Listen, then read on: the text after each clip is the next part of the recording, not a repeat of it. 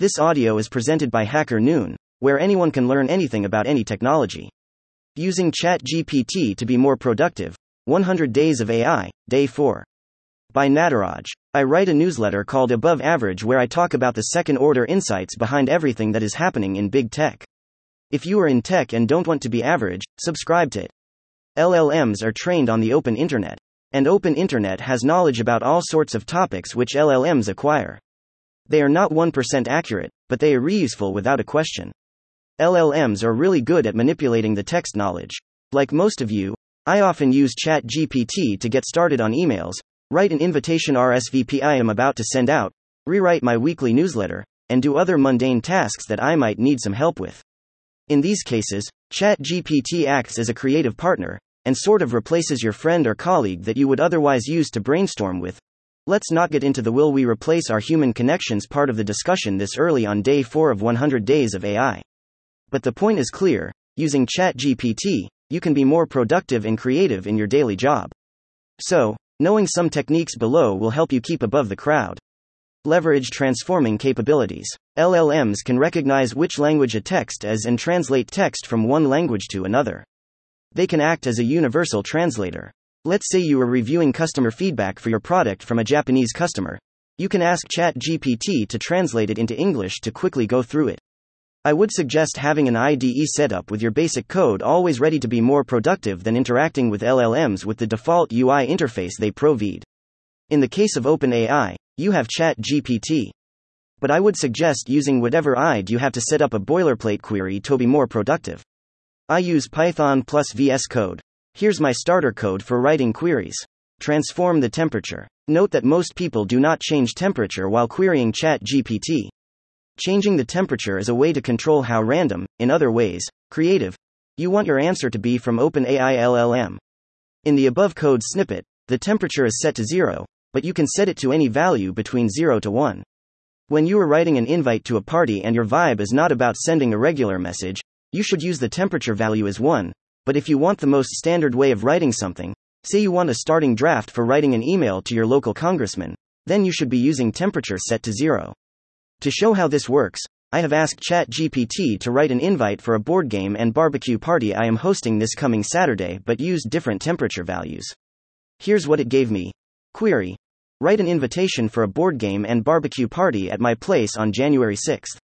Keep the response to 2 lines. Response, temperate equals O. You're invited to a fun-filled board game and barbecue party at my place on January 6th. Enjoy good food, great company, and exciting games. RSVP to confirm your attendance. Response, temperate equals 0. 3. You're invited to a fun-filled board game and barbecue party at my place on January 6th. Enjoy good food, great company, and exciting games.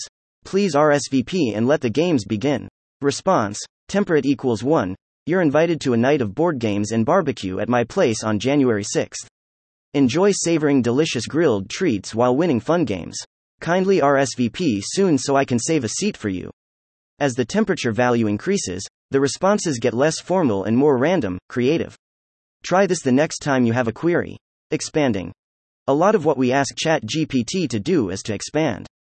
Meaning that we give it a short text and ask it to come up with a longer text following our instructions.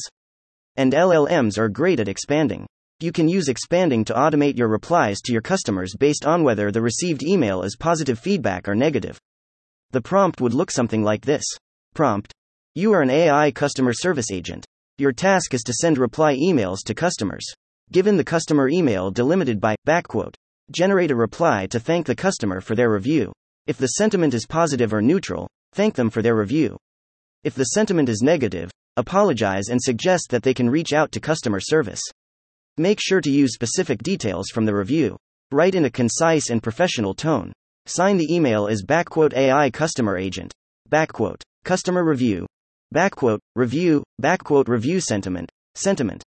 AI product idea alert 1. Gmail could give users an option on how to respond to emails using AI for all of us. This might require more features along with an ability to tag emails for which we want to respond and what additional steps and of an ability to give a custom prompt. The difficulty might be how to identify what % would this system fail and how can Gmail give the ability to reduce that for the user. AI product idea alert 2. a Shopify app for merchants to respond to customer requests and feedback. In this case, the app would generate drafts based on the rules decided by the customer, or the app can generate responses appropriately and create a draft to review for the merchant. This could help solo merchants or merchants with small support teams save a lot of time on support and processing requests. That's it for day 4 of 100 Days of AI. Follow me on Twitter and LinkedIn for the latest updates on 100 Days of AI, or bookmark this page. Previous. Day 3. How to use inferring to create new AI features. Thank you for listening to this HackerNoon story, read by Artificial Intelligence. Visit hackernoon.com to read, write, learn, and publish.